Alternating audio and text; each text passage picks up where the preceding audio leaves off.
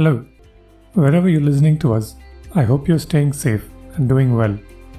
I'm Hari Arakali, and this is today's tech briefing. Later in the program, I'll be speaking with Anand Madan Gopal, founder and CEO of Cardiac Design Labs, who's taking sophisticated heart and vitals monitoring to the masses. That's after these headlines.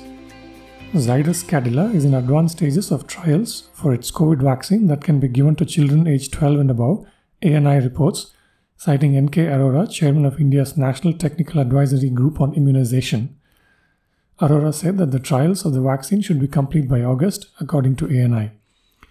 Also, the Indian Council of Medical Research projects that the third wave of coronavirus infections in India is likely to come late, according to the ANI report.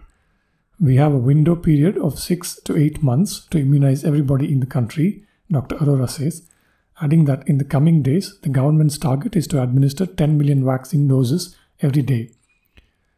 Binance Markets has been banned in Britain, where the Financial Conduct Authority issued a consumer warning banning the cryptocurrency exchange from undertaking any regulated activity in the country, Bloomberg reports. Binance has until Wednesday evening to confirm that it has removed all advertising and financial promotions according to the FCA's register. The exchange must also make clear on its website, social media channels, and all other communications that it is no longer permitted to operate in the UK. Binance, which announced the acquisition of an FCA-regulated entity last June, along with plans for the launch of Binance.uk, won't be able to resume UK operations without prior written consent. The move extends a regulatory crackdown on the cryptocurrency sector amid concerns about its potential involvement in money laundering and fraud, according to the Bloomberg report. Instant messaging service provider Telegram has introduced a series of features in its latest update, including group video calls, screen sharing, noise suppression in voice chats, animated backgrounds, a dedicated bot menu, and many other features. The group video call feature is the third major voice chat update from Telegram in the last 6 months, which can enhance the collaboration experience during group activities like online classes, business meetings, and family gatherings. It has also added new animated emojis and enabled the import of customized third-party stickers as well. BT Group and satellite constellation startup OneWeb have agreed to collaborate to connect the remotest parts of Britain to broadband, Bloomberg reports. The companies signed a memorandum of understanding to accelerate digital communications for businesses and communities using OneWeb's connectivity services from low Earth orbit, they said in a statement on Sunday. The plan comes after UK Prime Minister Boris Johnson pledged extra subsidies to bring faster connection speeds to the whole of Britain as it emerges from the coronavirus crisis. Successive pandemic lockdowns have underlined the importance of faster broadband to the emerging digital economy. Velodyne LiDAR has announced the launch of its new India Design Center in Bangalore, the San Jose company said in a press release. The center furthers Velodyne's growth strategy to drive continuous innovation in LiDAR sensor and software solutions that transform lives by advancing safe mobility and smart communities in global markets. The India Design Center will closely collaborate with Velodyne's San Jose, California-based engineering team in leading-edge research and development to build customer-focused solutions. The center's Bangalore location positions Velodyne to tap into a rich talent ecosystem with expertise in developing automotive-grade products that scale to meet customer needs worldwide. It will enable Velodyne to closely cooperate with the many automotive development centers based in India. Amidst the turmoil of COVID, a quiet revolution is unfolding in India in the area of sophisticated medical diagnostics, not just in terms of technology, but also affordable access to the masses.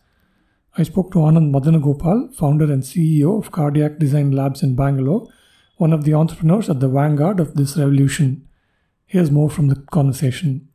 Anand, welcome to this podcast. Thank you for making time for this. It's a pleasure, Hari. So, for folks who are not very familiar with Cardiac Design Labs, perhaps you could start with a bit about how you started it. What was the technology you were looking to build at that time? Okay. So, we at Cardiac Design Labs started off to bring advanced cardiac diagnostics and general monitoring to the masses. So that is how the original vision was, and it still stands beautifully after this many years. Being a deep health tech startup where we build hardware algorithms, clinical algorithms and the software connectivity, the whole chain. Because when you solve a problem in emerging markets like India, it is not it's not an easy one when you try to integrate a few things and say, I will bring a solution to market. It doesn't work. You will have to be really sleek, low cost, and absolutely as accurate as a pretty high-end device. So all put together, it's a long haul where you build all of it suited to an emerging market like India. And our belief those days was, if we solve it here, it can actually take global emerging markets and advanced markets as well. As you know, today, even the advanced markets are being stressed when it comes to delivering healthcare, which is a thing that we saw those days itself, because some of the seniors I had met across the globe said, this will not be an India problem alone. This will be a global problem as well. The community health centers, even in the United States, are not as equipped as anywhere else. It's only the cities that have high-end hospitals and technology. So we built algorithms and software to enable advanced cardiac diagnostics, the Holter, the ambulatory ECG test, and so on, which we've taken to market. We have made some great innovations in the last couple of years, which have also gone to market, which is very good. I shall speak about them as we go on. Yeah. Can you talk about what your main products and services are today? So we have Holter monitoring services and event monitoring services, which are happening on the ground, which are very well settled and are able to take a tier 2 setting, which can actually do those tests. So we have Beatwise as a product that does 12 lead and limb lead Holters. We also have another interesting product, which was designed some time back, but we couldn't take it to market, but we're taking it to market now. We believe it's going to be a game changer in the market, called the Padma Rhythms, which is a long-term event monitoring device, which is like a patch, very sleek, small, long-term, help physicians and others diagnose rhythm problems in patients and be able to correct them and bring them to a good state in life. So this will be launched shortly. We're going to make some announcements on this. There's another product which is taken to news and which has significant potential as well, which is a mass market requirement fulfiller. It's called the Padma Vitals. This is a multi-para monitoring device with ICU quality and capability, but with some deadly unique features that makes it very easy to use. So it has ECG, heart rate, respiration rate, SpO2, body temperature, and blood pressure, all in a wearable device, but at ICU quality. That is what we set as target when we said we will make it wearable and easy for use at even rural settings without too much infrastructure. It should be a small device, but never to compromise the quality. So that being set in place, we set on just before COVID, actually. This idea was being seeded and we were working on some prototype and COVID hit. And I saw that this is actually an opportunity that we can convert, help sort out the product the way it will help COVID and beyond. So this is a small device that is wearable on the patient, 2 different forms. You can use cables or a simple belt, chest belt that goes across the chest. And it does all of the things I talked to you about, including blood pressure without the cuff. The cuff comes off the PPG SpO2 wave. And traditionally, people have tried this, and there's something known as the pulse arrival time, which people use for calculating BP at the fingertip. But we use a very different technology. We use the pulse pressure to extrapolate into the heart pressure, blood pressure. And we've done a machine learning model ourselves with large set of data and highly curated data that makes it really efficient. And there was a hospital study done by Jayadeva Hospital under Dr. Jayaprakash, and it, to everyone's surprise, this was very accurate, including all other parameters that I'm talking to you about. We have innovations all along the way. So including all the algorithms for the SpO2, all of it was built by Cardiac Design Labs. And this is taken to market now. We have deployed in multiple hospitals. There are various governments showing great interest in this because this has some very unique features that makes it great. Very simple, but it has massive impact. One, when you put it on a patient at any setting, if there is a trauma on the patient, you don't know how to address it because you're a small setting and you don't have the necessary skill sets. All you have to do is reach out to a connected hospital. They will be able to come remotely online to the patient immediately within seconds and be able to look at that patient's vitals and data in real time at their device, like you would do standing next to the patient in an ICU. And you can do this pretty quickly. All you need is a URL link and log in and you're on. So what this means is all small hospitals, taluk level hospitals, even going up to a PHC, we have installed in some PHCs. And we could see the smile on their faces when they had higher level monitoring capabilities right there and skill set from a distant hospital to look at them.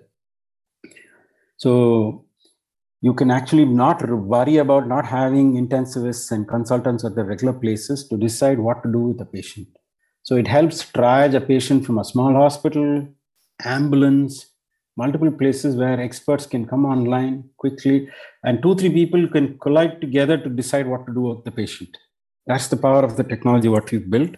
So we have the platform, we have the connectivity, and there are not images that are coming. They are actually full-fledged, high-end data consuming. So simple data gets transmitted in encrypted form, and these things are constructed back on their devices. It could be phone, tabs, or PC. So this can enable infrastructure to the next level, particularly to the government. And also the same device fits very well into a hospital for ward monitoring, ideally suited today because traditionally outside the ICU or even in the ICU, all data monitoring on the patient with respect to vitals and putting up a risk for the patient, risk score for the patient is actually done manually, entering them into records and charts and mapping them. All of those have been digitized. So you put it on a patient, you will get complete trend chart saying how the patient is doing. So the consultant need not worry looking at fixed charts or data entered into Excel sheets. All of them are coming online and people actually can look at a patient for the last 24 hours, 48 hours, 5 days, take decisions. This is the second large use case. Third use case is this can go homes. The same device, we have the wearable option, which is a belt. Even an old person who doesn't have any knowledge on what is happening is just told how to put the belt on, things come on, including ECG. So you can imagine now somebody with comorbidities and complicated conditions wants to know if he or she is serious, has to go to a hospital. This can be decided very quickly.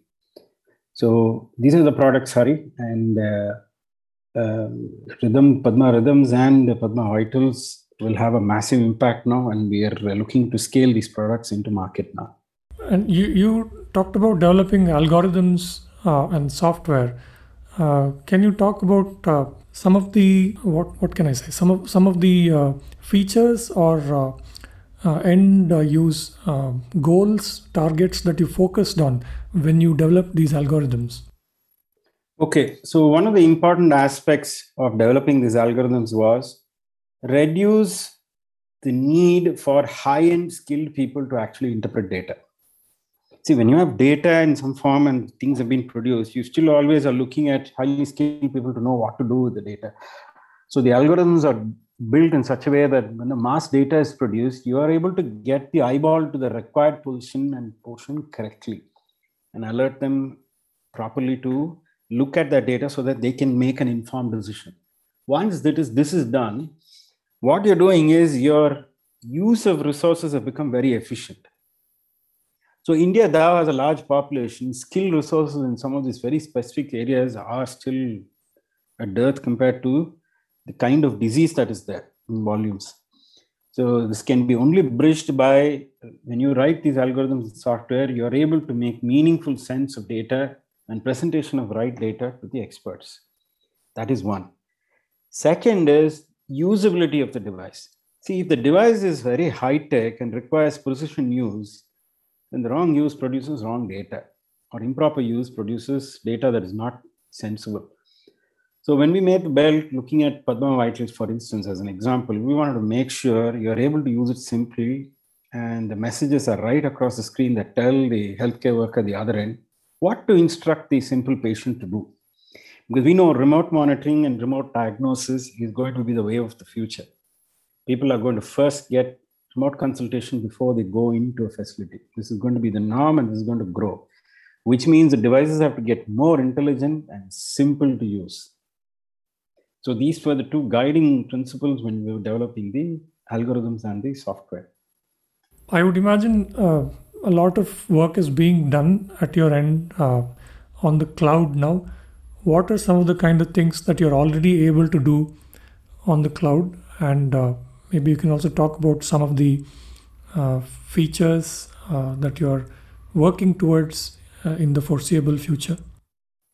Okay, so we have what is known as a hybrid system. It uses best of edge and the cloud. We are not fully cloud centric because some of the solutions doesn't make sense to do fully cloud centric. You're simply causing bandwidth. So, but there are areas you can't do without cloud, and there it works perfectly well. So for instance, when you talk about a hospital monitoring, the nursing station at the local facility setup, we use edge computing. Large amount of data processing and analysis happen at the edge level or at the site. And then relevant data goes up to the cloud for remote consumption. But when a consultant comes online and would like to look at a patient and would like to see things, cloud makes a lot of sense to actually give a remote access to pick up data. But the same setting, let's say you're doing at home, you're looking at individual patients, a single device, couple of devices. There it makes only great sense to use the cloud. So the entire data gets processed on the cloud and the devices are all collaborating and you're able to locate. And when you operate central stations from remotely, you get feedback from multiple locations and you're also able to do housekeeping and management of which are in what state. So you're able to give efficient support and monitoring in that place. So both happen and algorithms run at both places based on the need. And we see as home is going to grow, cloud is going to grow. So at the same time, there's a challenge. In India, always you have to keep costs low. So you have to decide what is where and use that efficiently. So using of cloud very efficiently to deliver service at low cost is what really is going to drive the scale of this technology up. So that is where we're all working on. The second big thing is data privacy and encryption. So we're building methods and things in such that systems and people's data are protected heavily and it's in control of whoever is supposed to be seeing them and what happens with them. So that is a second big area of focus for us. And third, obviously, the devices are going to miniaturize. We also are working on that, we know. Algorithms are going to get a lot more powerful. So it's going to be a mix of all of these in a very, it's like an ecosystem that has to exist in tight terms one another to produce the effective end solution. And where does this whole idea of infusing artificial intelligence into all these technologies fit in? Okay, so one level of machine learning has already gone in, which I was telling you. We use it at multiple levels. When we do analysis at ECG, when we do analysis at the SpO2 and the BP learning. The BP learning is purely on a deep learning network, multiple layers, before it can extrapolate pulse pressure to blood pressure. I believe this is the world's first solution that's commercially available and that can claim what it does, while others have used slightly different techniques and I'm not sure of the results, but this is pretty good. The second big area that we're looking at AI to play a very big role in is predictive disease mapping when it comes to patients For instance, there is a symptom and the patient has come to a doctor and the doctor puts on a Holter or event monitoring device in hope of something that he's looking for. But we can tell him, actually, looking at this ECG, probably these are the problems you're likely to see on the patient. This will be a pure AI output going to the physician, say probability of following conditions on this patient, looking at the ECG. It hasn't yet happened, but these are predictive. So the patient, the doctor now has some symptoms from the patient and some things from the system. He can actually put two together and say, oh, this is what it's manifesting to. So he knows he's going to test for it and see if it appears. If it doesn't, he's going to tell the patient, probably we need to repeat the test maybe 1 or 2 months down the line, or this has to be a longer term test to see the truth about the matter. But AI is going to play a nice role in guiding the physician towards the right direction, looking at some of the data history that was there, which has gone into the system.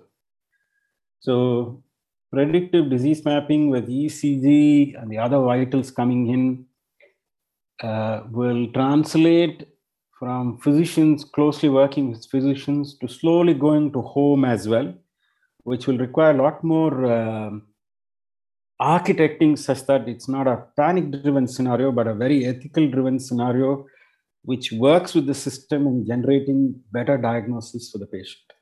Give us a sense of the scale that is possible, and also how much more affordable these services can become, because you talked about now installing your products at the taluk level.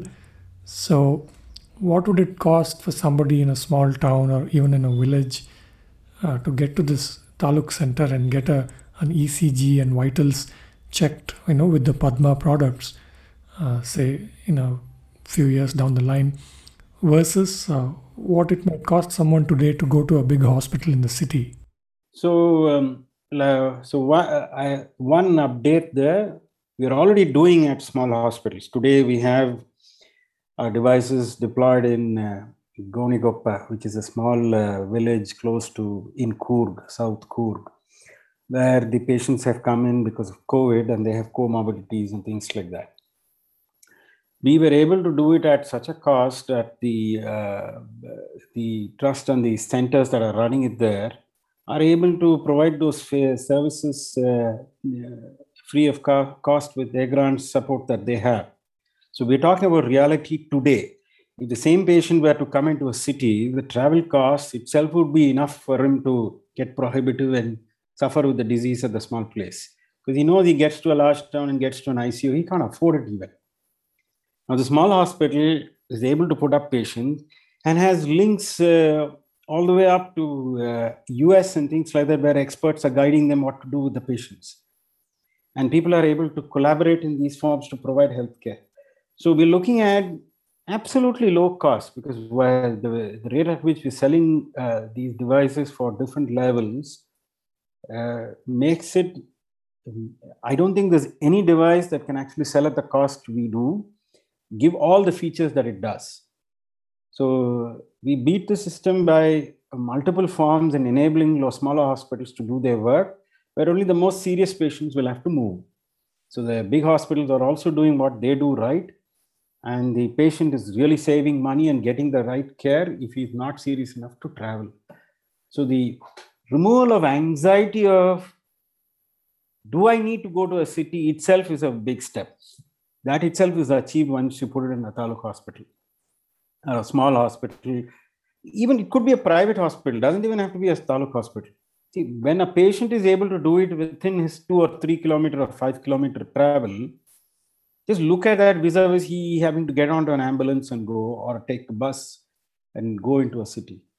We're talking about now not just the cost at the city, looking at the whole anxiety of having to reach there and get it done. He has to plan his stay, somebody has to go with him. And the smaller entrepreneur hospitals are also able to now do the next level, because the expert is coming remotely immediately as and when on call.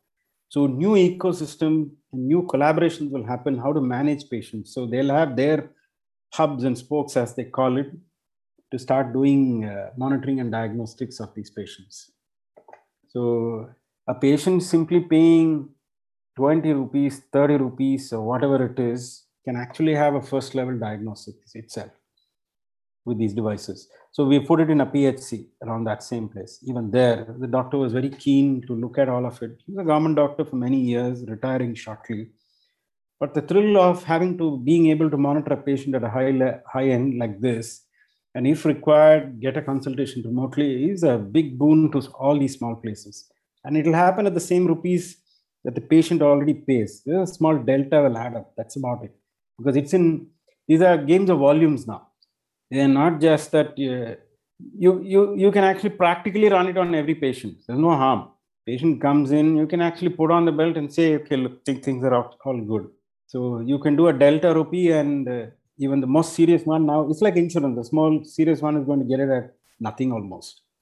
For you at Cardiac Design Labs, what are the next big steps? So we're looking at now scaling of the solutions. We're looking at partnerships for these products to take into market. So there are things on the anvil, and we're working really round the clock to get things going. So for us, once we start scaling into India, we will start taking these products internationally as well, because we know there are many, quite a big size of markets out there that can actually benefit, and we get an opportunity to actually scale our business into those markets as well. And India is a nice hub. Whenever I speak to people, they expect products like this out of India now, which is a welcoming change. I think we're right around the corner and in the place where we should be. Excellent. Interesting conversation and a learning one for me as always, Anand. Thank you for making time for this. Sure, Harry. My pleasure. It was nice catching up with you after all these years. So good talking to you as well. That was Anand Madan Gopal. That's it for this briefing. You can find all our podcasts at ForbesIndia.com and on your favorite podcast apps. I'm Hari Arakali. Thank you for listening.